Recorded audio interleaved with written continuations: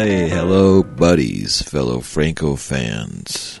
How are you today? This is your host, Jason Rudy, from Desperate Visions Productions, and you are listening to the Franco Observer podcast once again. This is episode 17, and we are talking about and featuring the film Jack the Ripper, which is film 77, directed by Jess Franco. This is the 10th film that we've done of 16 in the Jess Franco, Erwin C. Dietrich collaboration, team-up, whatever you want to call it. Dietrich was the producer, and Franco was the house director for 16 films, and this is the 10th one that we've covered so far. This is a great one. This is Jack the Ripper with Klaus Kinski as the star. This was the fourth film that Klaus Kinski did with Jess Franco. But before we get ahead of ourselves, let's go back and say that this was a a West German production, 1976. There's the Blu-ray and then the UK and US DVDs of this that's out. This is, of course, Jack the Ripper. The French theatrical title is Jacques l'Effrancteur. The Belgian-Dutch language theatrical is Jacques de Verflaschentaar. The Belgian-French language theatrical is Jacques l'Aventure.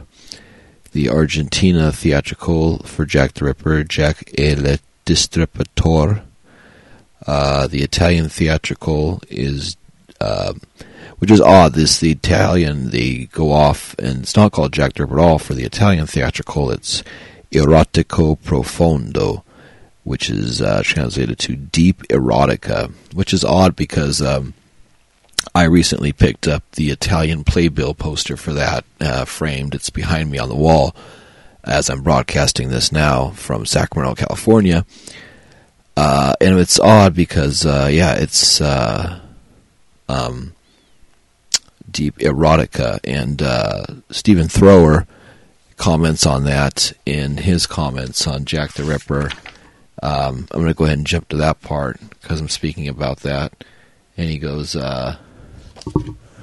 he says, finally, one question that simply has to be asked: who came up with the Italian theatrical title Erotico Profondo?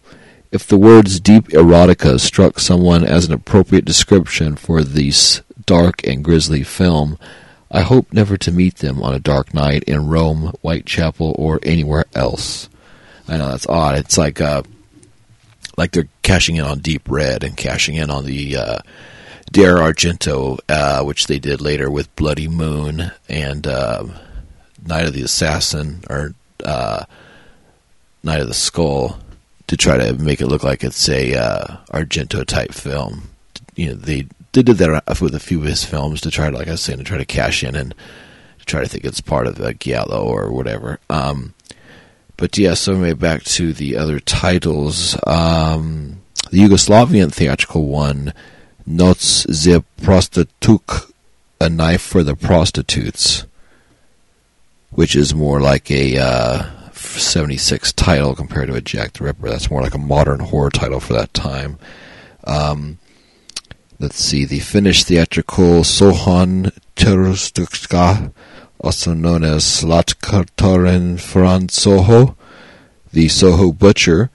The Finnish title is The Ripper, Vekslakunjak. Jack the Ripper, West German poster Jack the Ripper, the prostitute killer of London. Der Moordenaar van London. Production company is Cinematic Films of Britain.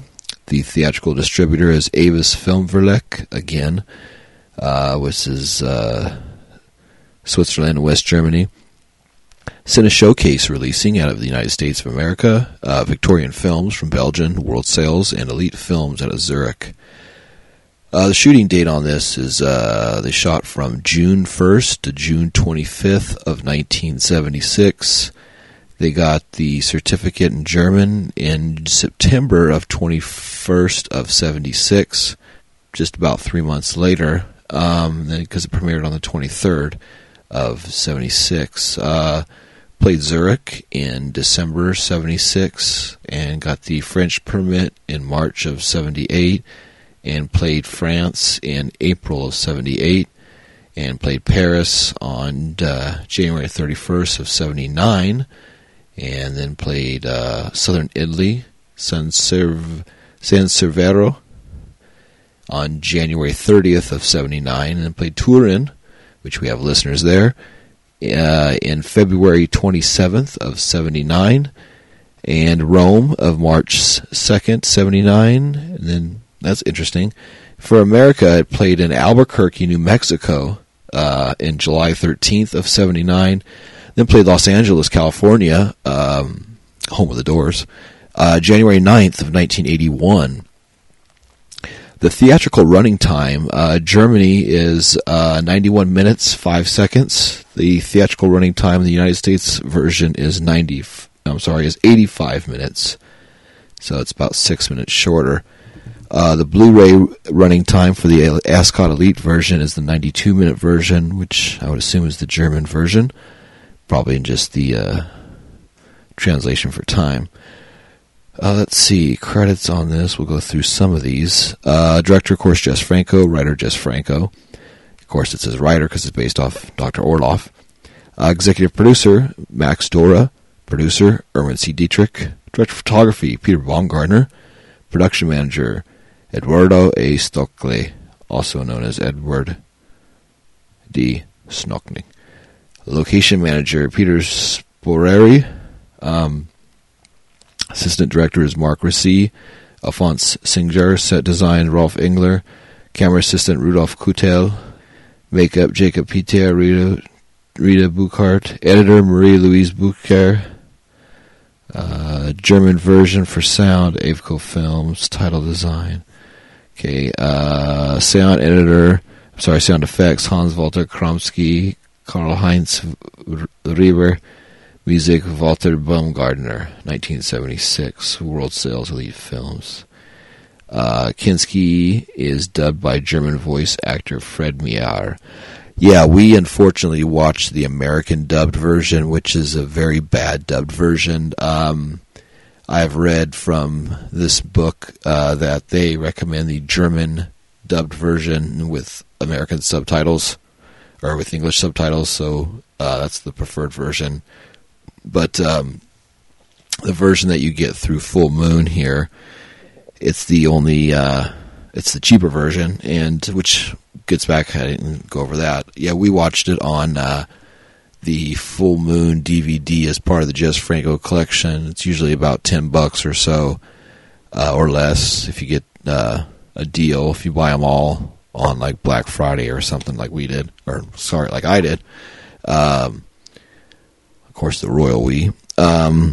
This has, of course, so what it shorts you in only the English dubbed version, it has extras as introduction by Delirium magazine editor Chris Alexander. It's got a rare deleted scene. It's got Ripping Yarn, Restoring Jack the Ripper, which is about 20 minutes or so. It's got that same audio interview with Jess Franco, which is on about at least 5 or 6 of the 10 of these, with French with English subtitles. And then it's got the original theatrical German trailer on here. So, it's not bad for that. But yeah, if you can afford it and you want to get a better version, get the Ascot Elite Blu-ray, which is about $30 or so. And it's, of course, a Blu-ray copy. So it's a better print, and of course, you get the German version on there, the English version, and a bunch of other things. So, anyway, so back to where we were. Let's see here. Okay, cast on this film. Klaus Kinski plays Dr. Dennis Orloff. So it's really not Jack the Ripper, it's actually Dennis the Ripper, if you think about it. Because he's not called Jack in this film. He's Dennis Orloff, Dr. Dennis Orloff, so it'd be Dennis the Ripper. So, right there, that should tell you, thinking about it, right from the beginning, this isn't Jack the Ripper. It's just Jack the Ripper in name only, and a remake of Dr. Orloff. A lot of people don't catch that right off the bat. Josephine Chaplin is Cynthia. Andreas Mankoff is Inspector Selby. Herbert Fuchs plays Charlie, a fisherman. Lena Romay returns, of course, as Marika Hoffman, a cabaret dancer. Nicola Weiss plays Flora. Ursula von Weiss plays Miss Higgins. Hans Gogler plays Mr. Pritchard, the blind witness, who looks like my friend Bob. Francine Custer plays Sally Brown, the first victim. Olga Gebhard plays Miss Baxter, Orloff's landlady. Angelique Ardance plays Miss Stevens, Marika's mother. And Peter Nusch plays Sergeant Rupert. Regine Eisner plays Blondie. Esther Studer, who's was in the last film we watched, Mondo Erotico, Around the World in 80 Beds. She plays Janine, the second victim, who's also, I believe, the model for the poster art for Jack the Ripper, the woman who's, you see her knees up and her head back toward him, dead. I believe that's her, because the way she's killed in this looks like that pose. Regine Elsner plays Blondie. Esther. Laurie Boucher plays Maggie, the brothel madam. Mike Lederer plays Collins, the coach driver. Otto Dornbier plays Charlie's friend. Uncredited Walter Baumgartner plays the ballet school pianist. Oh, that's cool. I didn't know that was him. So yeah, Walter Baumgartner, the guy that does all the music for these films, the Dietrich films, and that he's the piano player, kind of the balding guy. Has an interesting shape of his head. When I was watching it, I was noticing him. Like, that guy's has interesting shape. And he plays the piano while the woman's dancing, and he's talking to her. So, yeah, that's cool. So he's in this, uncredited.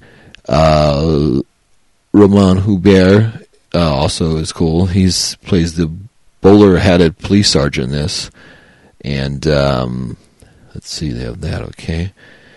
So, basically, the production notes on this... in April 1976, Jess Franco suggested to Erwin Dietrich a horror film based on the infamous case of Jack the Ripper. It would be set in Victorian London, an undertaking far more ambitious than Dietrich was accustomed to. Franco provided a breakdown of the projected costs and drew up a plan that would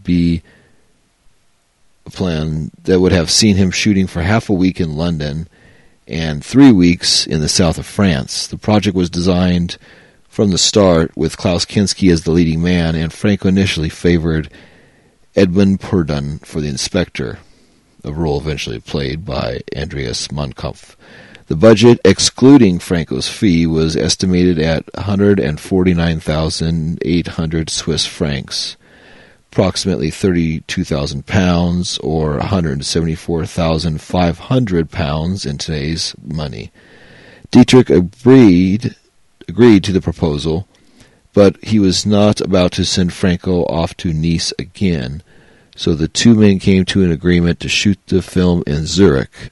Kuski's casting was confirmed in May, and although Franco had originally costed his involvement for a period of 2 weeks, by the time the finished shooting plan was worked out, the actor Klaus Kinski was needed for only 7 days. For 7 days is cool because Kinski doesn't have a lot of dialogue in this. He acts, like I talk about in the review coming up, he acts a lot with his body and his face and his eyes.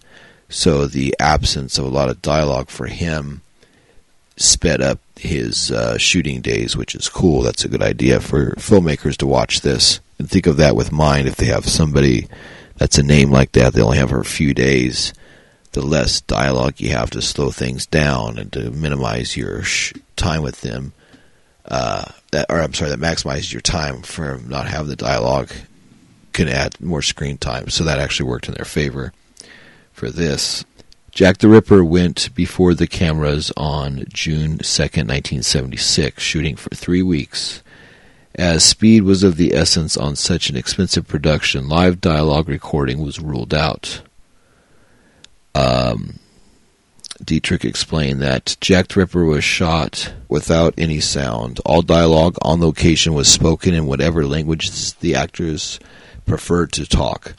Later on, we edited the film according to the script and wrote a dialogue script in German.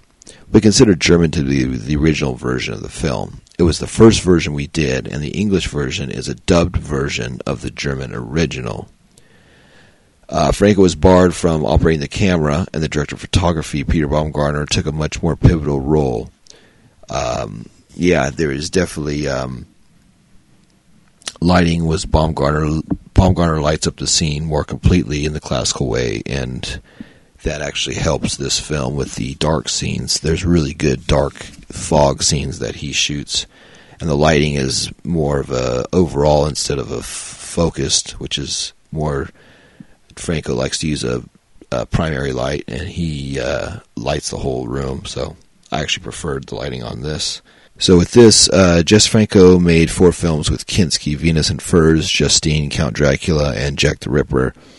And Franco was evidently someone to whom Kinski could relate, for their relationship was by all accounts very cordial. Speaking in January 1977, Kinski, never one to dish out praise lightly, had this to say about Jess Franco: "He's the exact opposite of so many others. In a way, I'll always stick up for him. He shoots in his own style, very fast, very swift. He doesn't dwell on things. He makes films with whatever he has to hand. And that's where his talent lies. He can make you weep by his ability to bring out what's inside of people." Erwin Dietrich had pointed out that during the time he worked on Jack the Ripper, Kinski put in close to 15 hours a day, almost twice as long as he was contracted for. Given Kinski's famously volatile temperament, such commitment to getting the film in the can shows that he respected Franco as a man working for the love of cinema, pushing against the limits of what he could afford in order to achieve something special.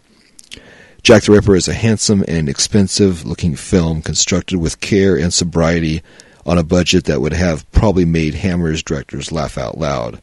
What it is not is a serious attempt to offer a possible solution to the unsolved Ripper case. Franco is completely uninterested in trawling the historical record and coming up with plausible new theories. Instead, with breaking chutzpah, he uses the case to restage, sometimes scene by scene, his horror debut, The Awful Dr. Orloff.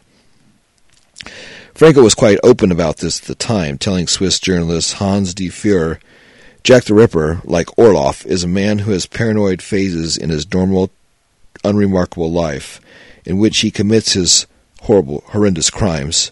He is also a Puritan like Orloff. There are essentially 2 versions of the story. One is that Jack the Ripper, who was never convicted, was a member of the British royal family.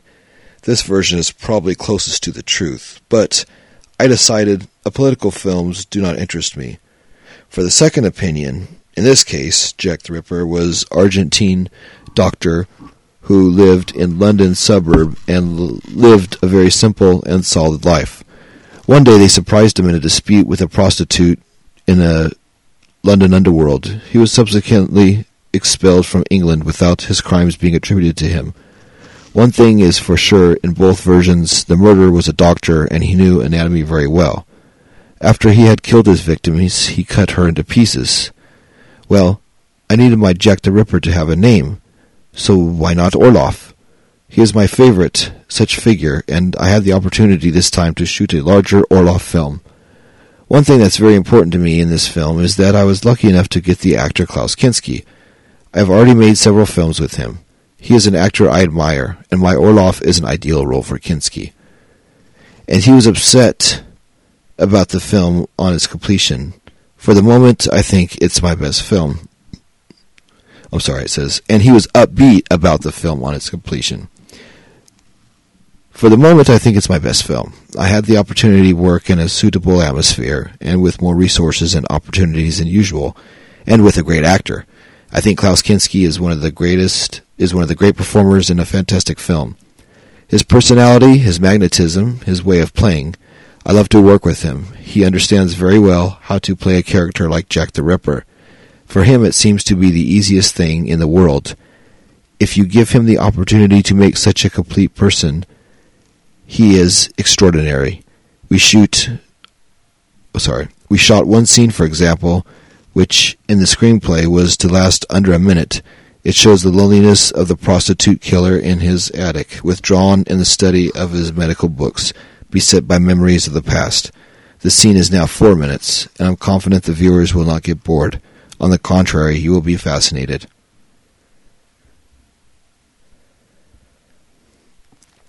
Despite what one might expect, this is a restrained affair for the most part, and its central character likewise. Kinski is remote and glacial in the role, giving us a maniac so deeply repressed that even whilst hacking up his victims, he barely snarls. We see the career professional, the doctor, the Victorian gentleman, but almost nothing of the brute sadist raging within. Kinski, who is more than capable of unleashing cannibalistic rage on screen, plays this monster, a murderous misogynistic who slashes up women and carves out their entrails in a stony, almost mask-like way. The only point at which he lets go, just for a moment, is in a horse-drawn carriage when talking to Lita Romay, who plays a sexy dancer and prospective victim. Are you taking me to Sherwood Forest?" she deadpans. For those who don't know, Sherwood Forest is about 180 miles from London, before snuggling up to him in full sex kitten mode.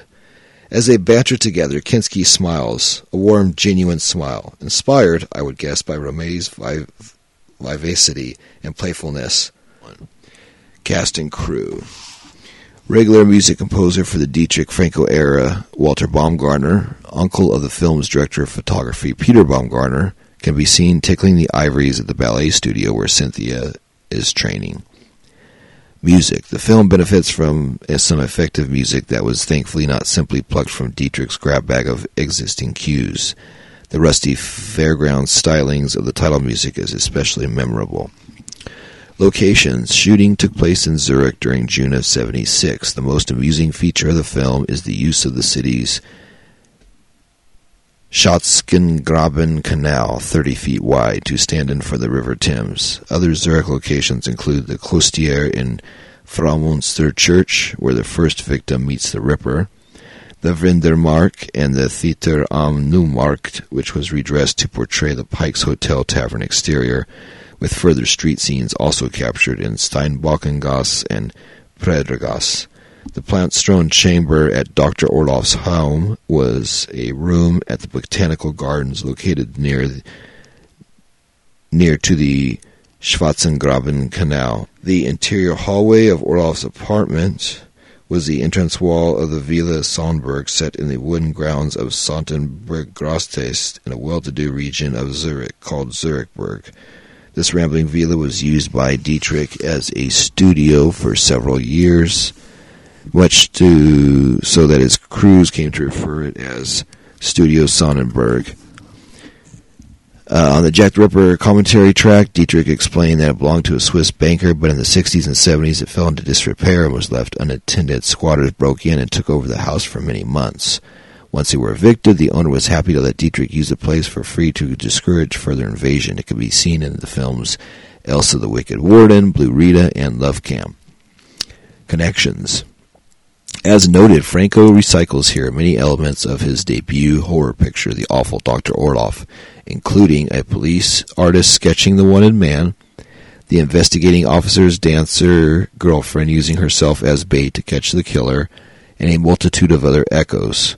Also making a reappearance, rather wonderfully, is the blind, bearded, bespectacled beggar from another ostensibly London crime story set by Franco, 1971's Der Todesrax von Soho. Let's see. The line heard during Orloff's vision, and now the lustful lord leapt from his bed, is madly tossed between desire and dread, bewitched with lust's foul charm. Paraphrases Shakespeare's poem, The Rape of Lucrece. An interesting choice, as it points toward a psychological fault line in Franco's cinema. In his 1987 essay on the poem, Shakespeare scholar Joel Feynman observed that the tragic events which befell Lucrece are set in motion by the extravagant praise which her husband, Colantine, showers upon her. His boastfulness about his wife's chastity and sovereignty inflamed the desire of the rapist Tarquin, thus creating the circumstances that will lead to her violation. One is reminded of the similar swing between adoration and destruction of the female that can be seen in so many Franco films. Indeed, Jack the Ripper, with its drastic mutilation of Lina Romay's body, seems to emanate from some dark reverse of the films Franco made between 73 and 75, in which Romay's powerful beauty so often mesmerized his camera. With Romay having been absent from Franco's films since the autumn of 75, this particular role, its exorbitant brutality well in excess of Franco's usual levels, seems an odd and possibly significant choice for her return, especially given that in the intervening period between Mandinga in November 1975 and Jack the Ripper in August 76, crisis had torn the Franco family apart. Romay's husband, Ramon Ardid, left her, and for several years Franco's wife, Nicole, was no longer involved in his productions either. They did, however, remain friends and stayed in touch until Nicole's death in 1996. Whatever transpired after Franco and Romay walked away from their responsibilities during the Mandinga debacle, alienating at least one spouse in the process, it seems that director and star were kept apart professionally speaking for roughly 9 months. Did Franco unconsciously blame Romay for the end of his marriage? If so, the brutal treatment meted out to her character in Jack the Ripper can be seen as a sort of exorcism of that anger, because from here onwards the two of them grew even closer, and Romay's next role in the Franco film saw her culo firmly back in control. Let's see. Jack the Ripper was only one of a handful of Erwin C. Dietrich productions to be released in France, the others being Blue Rita, Satanic Sisters, and Voodoo Passion. Jack the Ripper opened on 4 screens: the Synagogue, St. Laurent's, the Hollywood Boulevard, the Broadway, and the Ritz. On January 31st, 79, remaining on the Paris circuit for 4 weeks, and returning for the Oz screening as late as November 1982. Other versions. If possible, one should always watch the subtitled German-language version of this film, because the English audio track is monumentally awful. Many of the English lines are hopelessly garbled to fit the lip movements, and there's some truly atrocious acting from the dubbing artists. One of the prostitutes sounds as though she'd be more at home having cream tea at Windsor Castle. I have a high tolerance for bad dubbing, and if you're a fan of Eurosleaze, it's best not to get too picky, but it's such a shame here because Franco has clearly taken an unusual amount of care with this film. Yeah, which I had remarked when I was watching it. The guy that does the dubbing of Klaus Kinski is terrible. Also, too, going off the Franco checklist, which we always do, there is water, of course, the River Thames. There is a sailboat. There's a boat, or a rowboat woman uses. No sail on it, but there's a boat. Of course, there's dance scenes. There's the cabaret scenes, the dancers. There's clubs. People are watching. There's an audience. There are palm trees inside of Dr. Orloff's room. The plants and everything, where he does the operating, the killing of the cutting up of the victims. He has all these potted plants and such there. So there's that. No sheepskin rug. Don't think there's red lights in this because of the being in the 1888 and that. And no sheepskin rug, no masturbation with C items, and no jungle sound effects in this. But there is the other stuff. So yeah, body of water, boat, dance scene, clubs, palm trees. So we get part of that. I enjoyed it. I liked it. You'll hear that part in the review coming up. I don't know, let's see. You can get this at the Full Moon website, of course, Full Moon Entertainment. You can probably find it, that's the cheapest way. You can find it a little more expensive at Deep Discount or Amazon.com here in America. I would recommend the Ascot Elite if you're going to get a better version. The Blu-ray on that, of course, is the way to go. This is the, but if you're on a budget, the Full Moon American dubbed one. It's the cheapest way. That's what I got, but I'll probably upgrade eventually and get the Blue Ascot. Get the Ascot Elite one, the Blu-ray of that. But I got some other things I got to buy first, so that's going to be on the back burner. Our mission statement here, of course, is praise and memory of Jess Franco is why we do this, bringing his name and the titles and films of Jess Franco to new eyes and ears. Always getting new fans, new audience. If you want to reach us, get a hold of us, please reach out to us at francoobserver@yahoo.com. You can find us on Facebook and Instagram. We have pages dedicated to Franco Observer Podcast.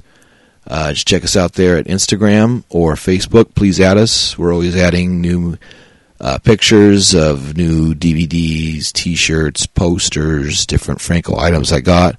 Whenever the podcast comes out, usually on Wednesday mornings early in the AM, we always post them on there. Let everybody know they're out. We might change it to Friday for Franco Fridays, but I might stay with Wednesday. I don't know. That's another thing. Let us know what you guys think. Do you like it on Wednesdays, or do you want it on Fridays, or does it matter to you? As long as you get one a week, sometimes two. So let me know what you think about that. Because, I'm always here. I'm always open to what you want to hear and do, or what you want me to focus on. Please download the show if you don't already. We always love that you listen to it, but if you can also download it, it increases our numbers, gets us a better audience, bigger audience. I should say not better, because you guys are awesome, and because you're Franco fans, of course. But if we have a bigger audience, then we get more eyes and ears on us, and that increases things coming our way, and we always want bigger and better. So then maybe I can, do some more of these and maybe bump up the numbers. So it looks like we're already about 30% more this month than last month. That's awesome. Let's try to make like 50% more the next month, and then maybe like 100% more after that. We want to keep doubling and doubling, Dublin's good. That's what you want. Dublin, Ireland right there, Dublin. So, after this, you're going to have the Jack the Ripper trailer, and then we'll have the review of Jack the Ripper with myself and Eric Whitwell. And then, after that, you'll have the music outro. And then after that, you'll have to wait for episode 18. That's getting ahead of ourselves. That's next week. So, talk to you soon. Thanks for listening. Love you guys. Keep listening. I'll keep broadcasting. Bye-bye.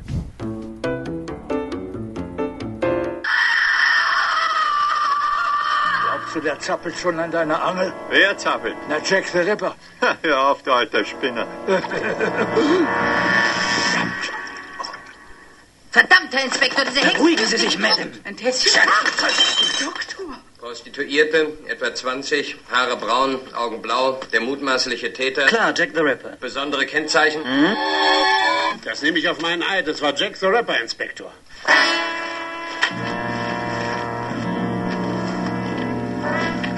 Also bei meinem Augenlicht. Es ist Jack the Ripper gewesen. Jesus, Maria und Josef, schon wieder eine. Achtung, Milord! Da kommt jemand. Du sagst es, sie war ein frisches, junges Blut. Und jetzt kratzt du es von der Mauer ab.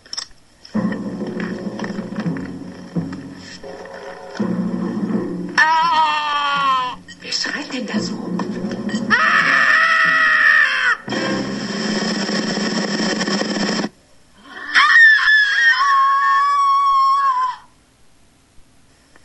Guck doch mal da. Sie war ein gutes Ding. Sie ist eben gestrauchelt.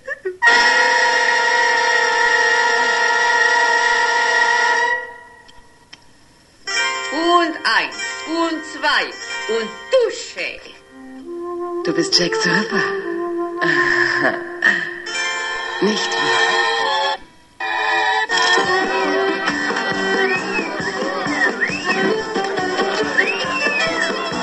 Du weißt, was du zu tun hast. Nein, Milord. Du tust es.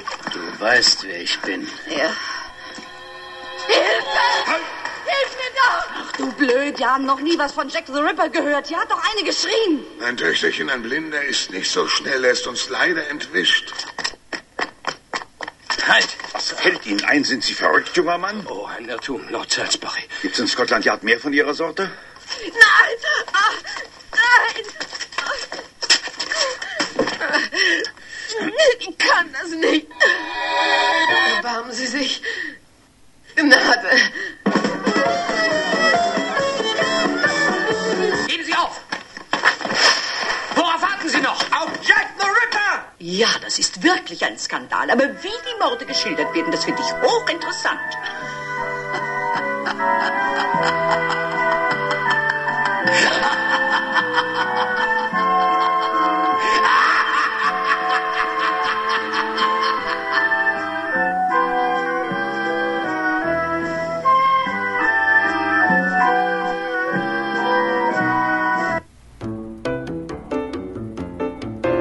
Hey, hello, buddies, and welcome once again to the Franco Observer podcast. I am your host, Jason Rudy, from Desperate Visions Productions, and this is episode 17 of the Franco Observer podcast, where we're doing film 77, Jack the Ripper, with Klaus Kinski. Let's see, this was a really good film. This was made in 1976, Blu-ray, UK, and US DVD. We watched the Full Moon DVD of it, which was the remastered version, which looked really good. Once again, I'm here with my co-host, Eric Whitwell. Hey. Sorry about that. Oh, that's all good. I got a roll there. I was getting into it. Yeah, exactly. Good. The Italian theatrical, which is Erotico Profondo, which is Deep Erotica, which is the the playbill poster that I recently got that Eric recently saw.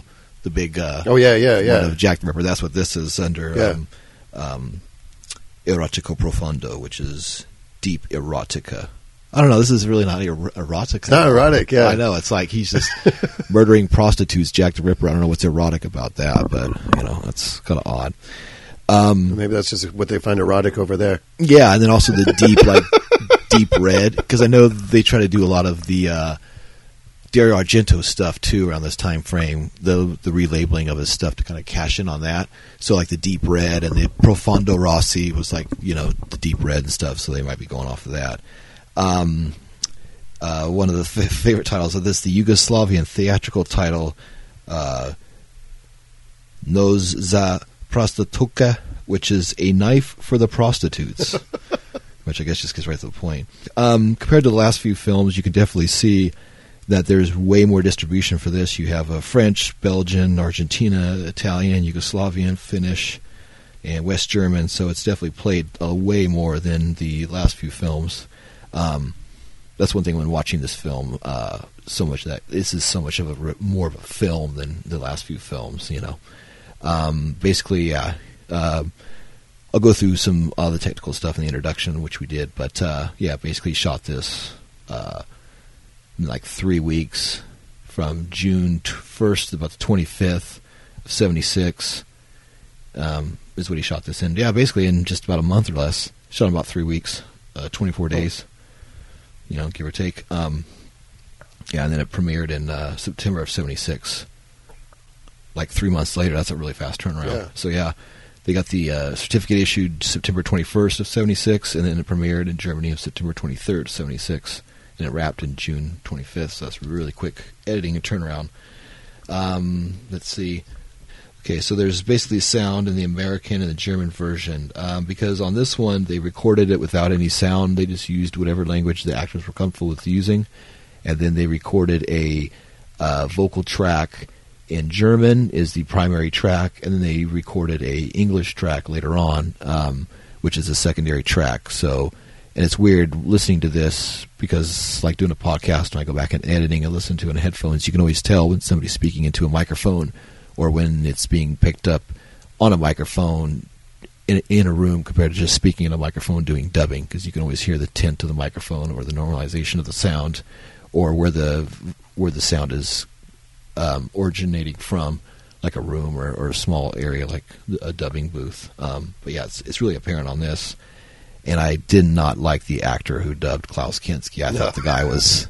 It just didn't feel like Klaus Kinski. It was like a guy trying to act like Klaus Kinski. He was really fucking terrible. They should have used Klaus Kinski's original voice and then subtitled him, or I don't know, something. They just should not have dubbed him. Yeah. In this, Klaus Kinski plays Dr. Dennis Orloff, which of course is a Jess Franco character, Dr. Orloff. And this film is basically almost a shot-for-shot, not shot-for-shot, it's a remake of The Awful Dr. Orloff, one of Franco's early films. Josephine Chaplin plays Cynthia. Andreas Mankoff plays Inspector Anthony Selby. Herbert Fox plays Charlie, a fisherman. Lena Romay comes back into the action, and she stars as Marika Hoffman, a cabaret dancer. Nicola Weiss plays Flora, and Orloff's servant. Ursula V. Weiss plays Miss Higgins. Let's see. Hans Gauger plays Mr. Pritchard, the blind witness, who looks like a friend of ours named Bob. Francine Custer plays Sally Brown, the first victim. Olga Gebhard plays Miss Baxter, Orloff's landlady. Angelica Arntz plays Miss Stevenson, Marika's mother. Let's see, this is quite a big cast. Peter Nusch plays Sergeant Rupert. Regine Elsner plays Blondie. Esther Studer, who was in the last film, Around the World in 80 Beds, she plays Janine, the second victim. She gets a quite graphic killing in this. I think she's also, too, the model that's used for the illustration of the Jack the Ripper with the woman victim on the cover. I'm looking at the scene that she's in and the way she's dead, of her body laying and where he's standing. I think that's the victim that they chose for that one. Laura Boucher plays Maggie, the brothel madam. Mike Laderier plays Collins, the coach driver. Otto Dribier plays Charlie's friend. And then uncredited, we have bowler-hatted police sergeant Frederick Schonenfelder. Okay, synopsis. Dr. Orloff is a quiet, respectable London physician by day and Jack the Ripper by night. He rapes and murders prostitutes, then drags their corpse back to his clinic for mutilation and dismemberment, after which Flora, the devoted housemaid, disposes of the bodies in the River Thames. The latest victim is one Sally Brown. Inspector Anthony Selby of Scotland Yard and his assistant Rupert are having no luck solving the case, nor is Selby having much luck with his fiancée Cynthia, a ballerina. Their relationship is close to collapsing because both of them put career interests first. One night, while lying in his room, Orloff sees a vision of Cynthia, whom we are told he recently fixated upon after observing outside the ballet school. In the vision, Cynthia assumes the role of a prostitute, taunting Orloff, making lascivious suggestions, and remarking upon her resemblance to Orloff's dead mother.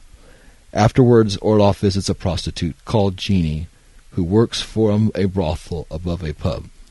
He leaves her body cut up and strewn around the bedroom, where she's discovered by Maggie, the brothel madam, and another prostitute who lives directly next door. Charlie, a fisherman, snags a severed human hand on his line. He goes to the police, who begins a murder investigation. Inspector Selby arranges for a sketch artist to make a drawing based on the various ex-witness descriptions and employs the assistance of Mr. Pritchard, a blind beggar with a hyper-developed sense of smell. But despite these unusual innovations, the investigation stalls. Orloff strikes again, this time seducing Marika Hoffman, a sexy dancer at the Pike's Hole Cabaret bar, and after taking her to Kensington Park, where he murders her. Charlie, the fisherman, figures out that Orloff is responsible after witnessing him acting suspiciously on the riverbank. The unscrupulous fellow decides to try and blackmail Orloff, but instead he becomes his next victim. Determined to help, Cynthia goes undercover as a woman of the night to flesh out the maniac. Instead, she too falls into the killer's clutches. So, Eric, what did you think of the film? Yeah, it was a solid movie. Like, it was really good camera shots, lighting. It was just a really solid movie. Klaus Kinski is awesome. Like, he's always great. It's you could tell this one had budget behind it. It had this was a movie for him to show. Like this was a movie that he was making to show, and it was I thought it was really solid, really good.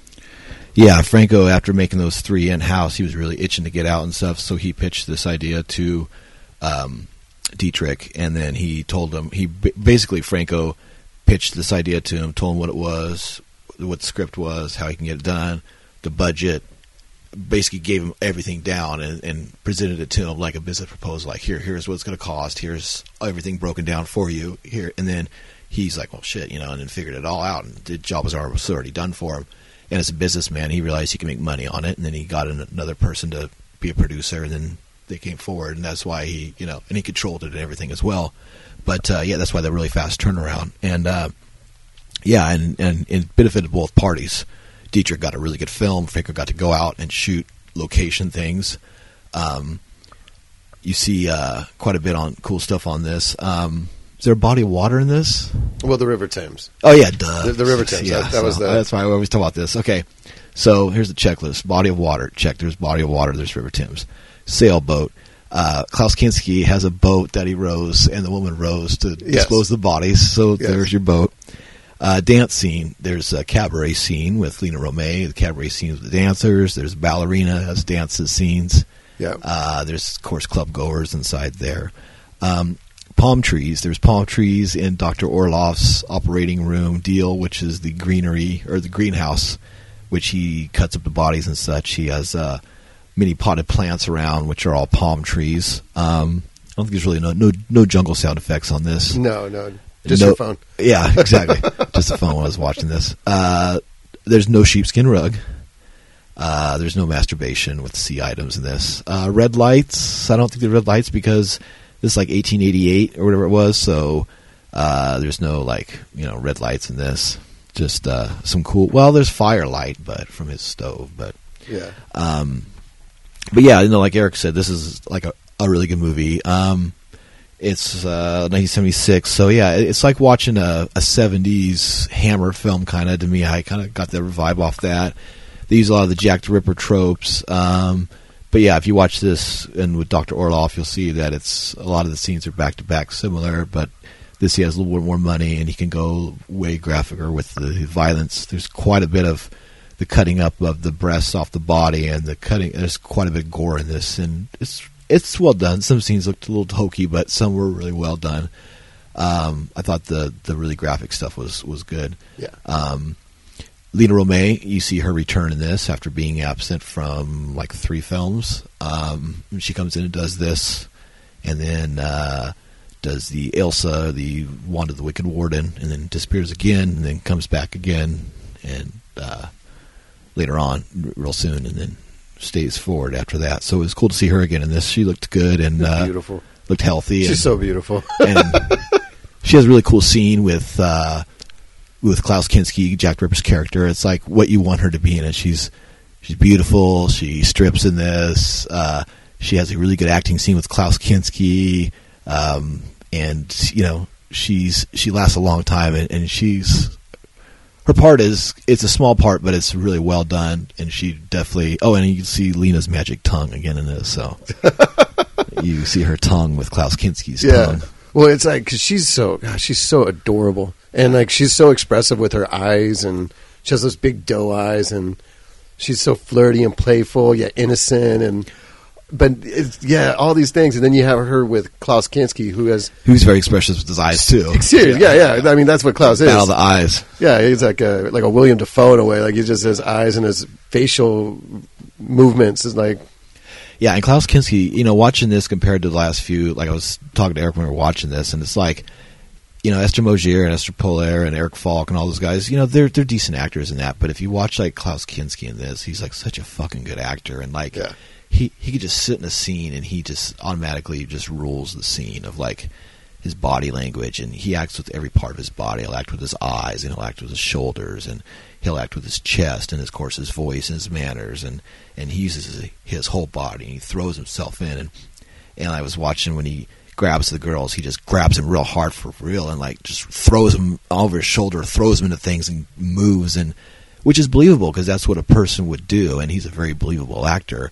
if somebody was attacking somebody, they wouldn't hesitate and pick up the person and care for them. They would grab the person and just grab them like an object, like you're grabbing a bag of money and trying to run, or something like that. Yeah. You wouldn't like, baby it. You would grab the fucking thing and just go as hard as you could. Yeah. So he's very believable with that. But yeah, so that was really cool. We went through the checklist and did all those of that. So yeah, watching the film, like I said, it's the 77th film he did. Lena Romay, you see her return. Esther Studer, she's was in the last film, and of course she plays the second victim from Dr. Orloff. There's a scene too, which is kind of cool. This one I'm not going to go through a synopsis as much because, like I was saying, you kind of just want to watch this as a regular movie. It's a good 70s horror film, and even if you're not a Jess Franco fan, this is a film that anybody would want to watch because 70s horror. It's well made. It's it fits in with like those type of movies like that.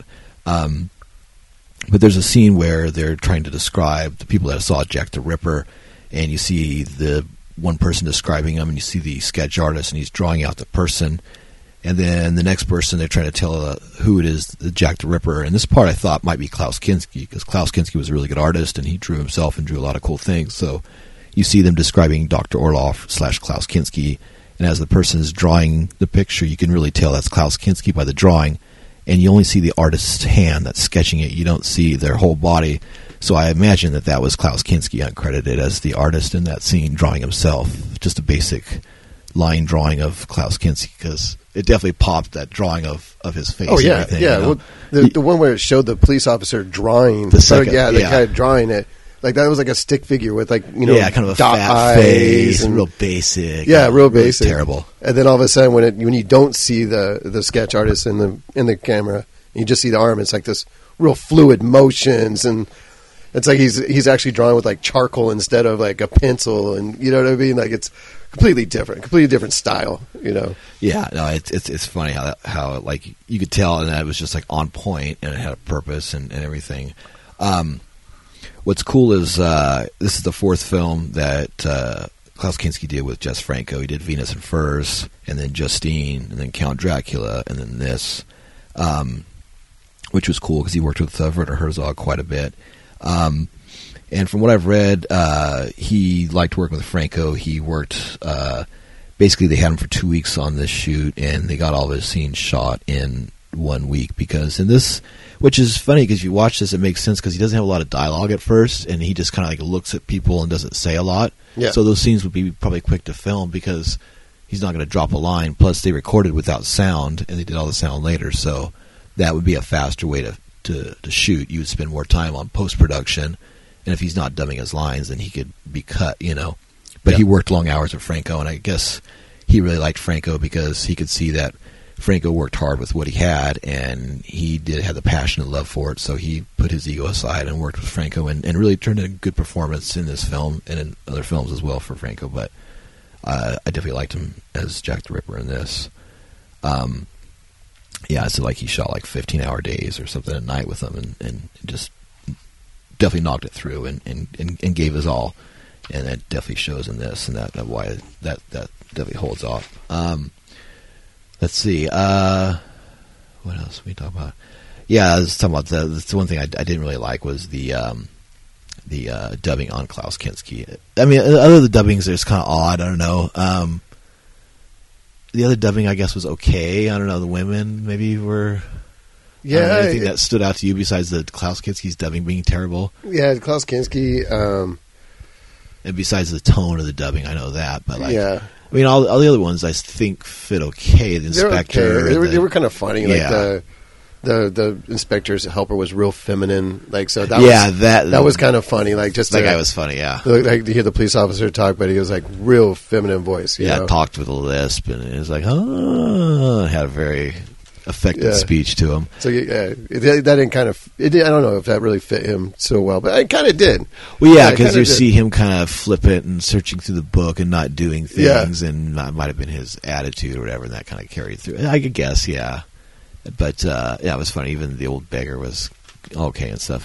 One thing though I noticed about this that I made a point to make note about was the nudity in this. The last few Franco films you watch, a lot of Franco films, you see the nudity through pleasurable circumstances. The girls getting naked on their own will, or being naked and dancing, or having fun, or just being nude. And in this, a lot of the nudity comes from the ripping of the clothes by Jack the Ripper to see the nudity, which is kind of a vast difference to the other films, where on this you see violence through violent actions, or nudity through violent actions compared to pleasurable things in other films. So, what did you think about that when you saw that? Well, yeah, seeing that difference. Yeah, in this film, sex was a violent act. Right. Like even in the very beginning, when a drunk guy's talking to a prostitute, and he says, I want to make love to you, or something like that. Whispers like, I want to make love to you in this place. And she's like, get out of here. You can't even pay me enough to do that. Like, go away from me.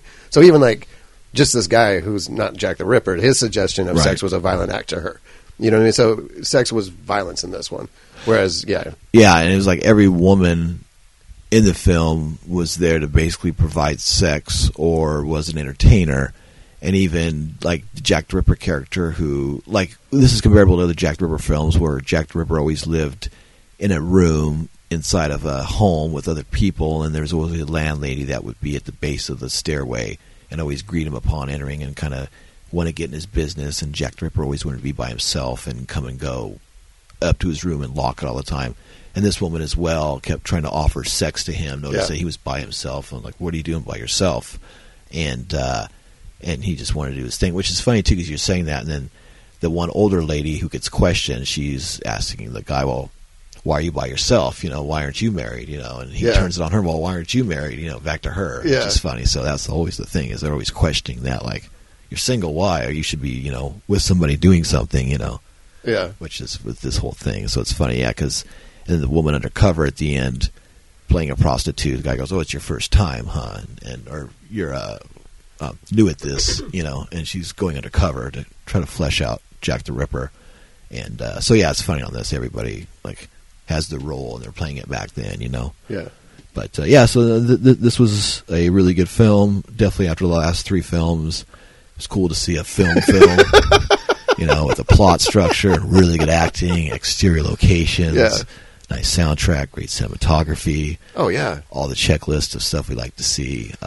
You could definitely see the spirit that was missing in those last three films. It started off... Yeah. It started off like a good movie. Like, the opening credits, it had the whole scene of the prostitute walking up this narrow alley. Yeah, good call. And then it cuts to her walking up the street, which he uses a lot in that film, the scene.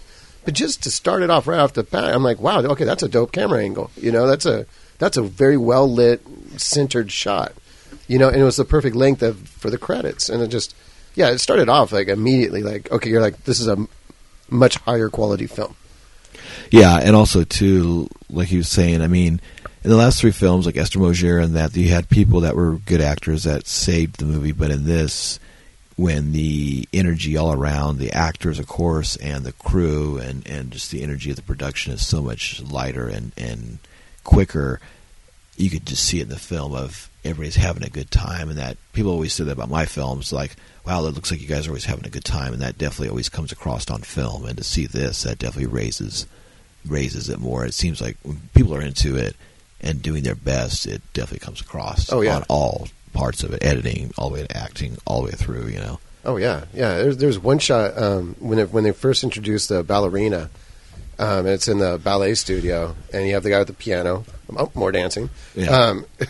But there's a shot where he loves to do those shots in the mirror. He loves to do mirror shots. And so this was like a big round mirror that was towards the top, the roof. Right. And but it was it flowed so well with the angles of the circular of the doorway and the colors and just it's at the ballet studio right there. Yeah, it was a really beautiful shot. I remember you had commented on that. You're like, wow, look at the architecture of the top of the room and the way the mirrors are and everything. Yeah, it definitely has a really nice tone through that. You're like, okay, all right, Franco, all right, man, you got some skills. It's really good.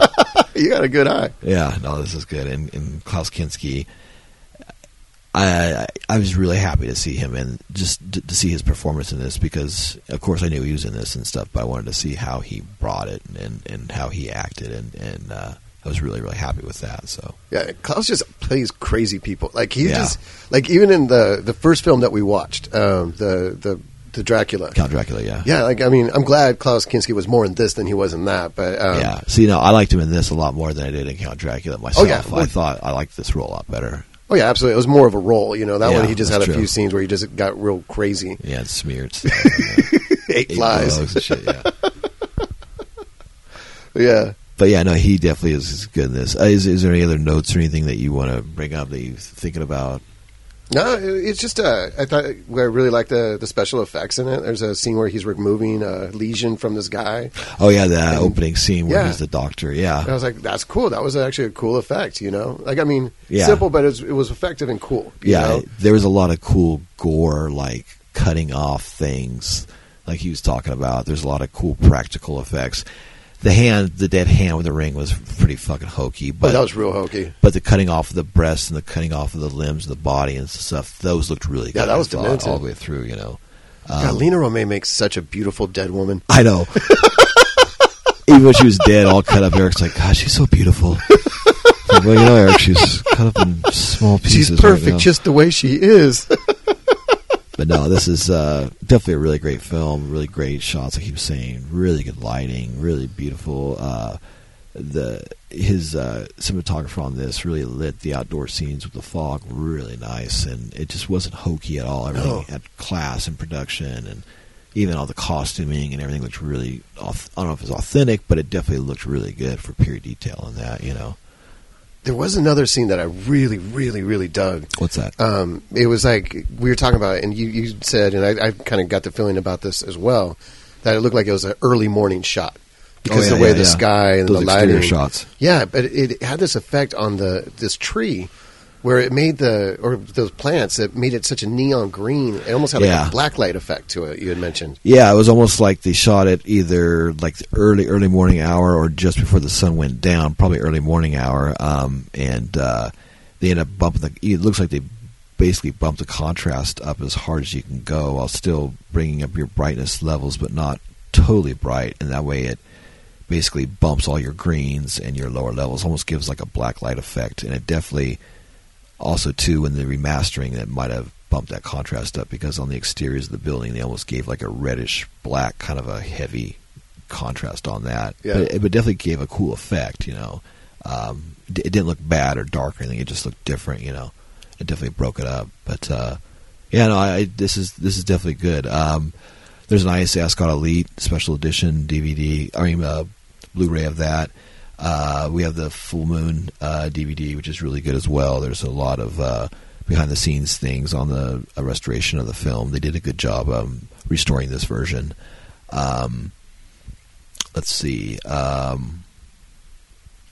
If you want to get a hold of us, you can find us at francoobserver@yahoo.com. If you want to ask us any questions or join the legions of fans, you can find us at Facebook or Instagram at the Franco Observer podcast page.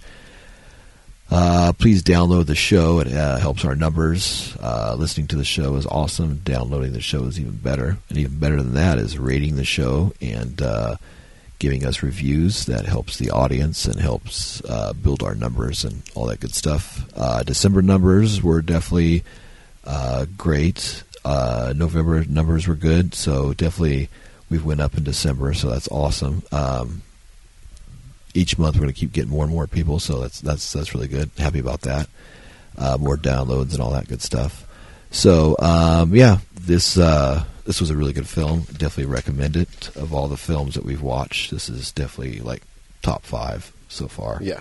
But yeah, I'd say this, Vampiros Lesbos so far, and then of course other ones I've watched that we haven't reviewed yet. Like on a side note, my personal favorites are like She Killed in Ecstasy. And Christina, Princess of Eroticism, which is also known as Virgin While Living Dead. Those are the 2 great ones. Bahia Blanca is great. Vampiros Lesbos, of course. And then this is definitely a really good film. Definitely enjoyed it. This was the 77th film, episode 17. Jack the Ripper, Klaus Kinski, Jess Franco, Erwin C. Dietrich. Check it out. You can find it a lot of places. Might even be on Amazon Prime. It's probably on YouTube, all that good stuff. Full Moon Video, Ascot Elite, all that good stuff. So I guess with that should be the final words. Signing off once again. This is your host, Jason Rudy, saying goodbye, and this is my co-host, Eric Whitwell. Beautiful nights. Adios.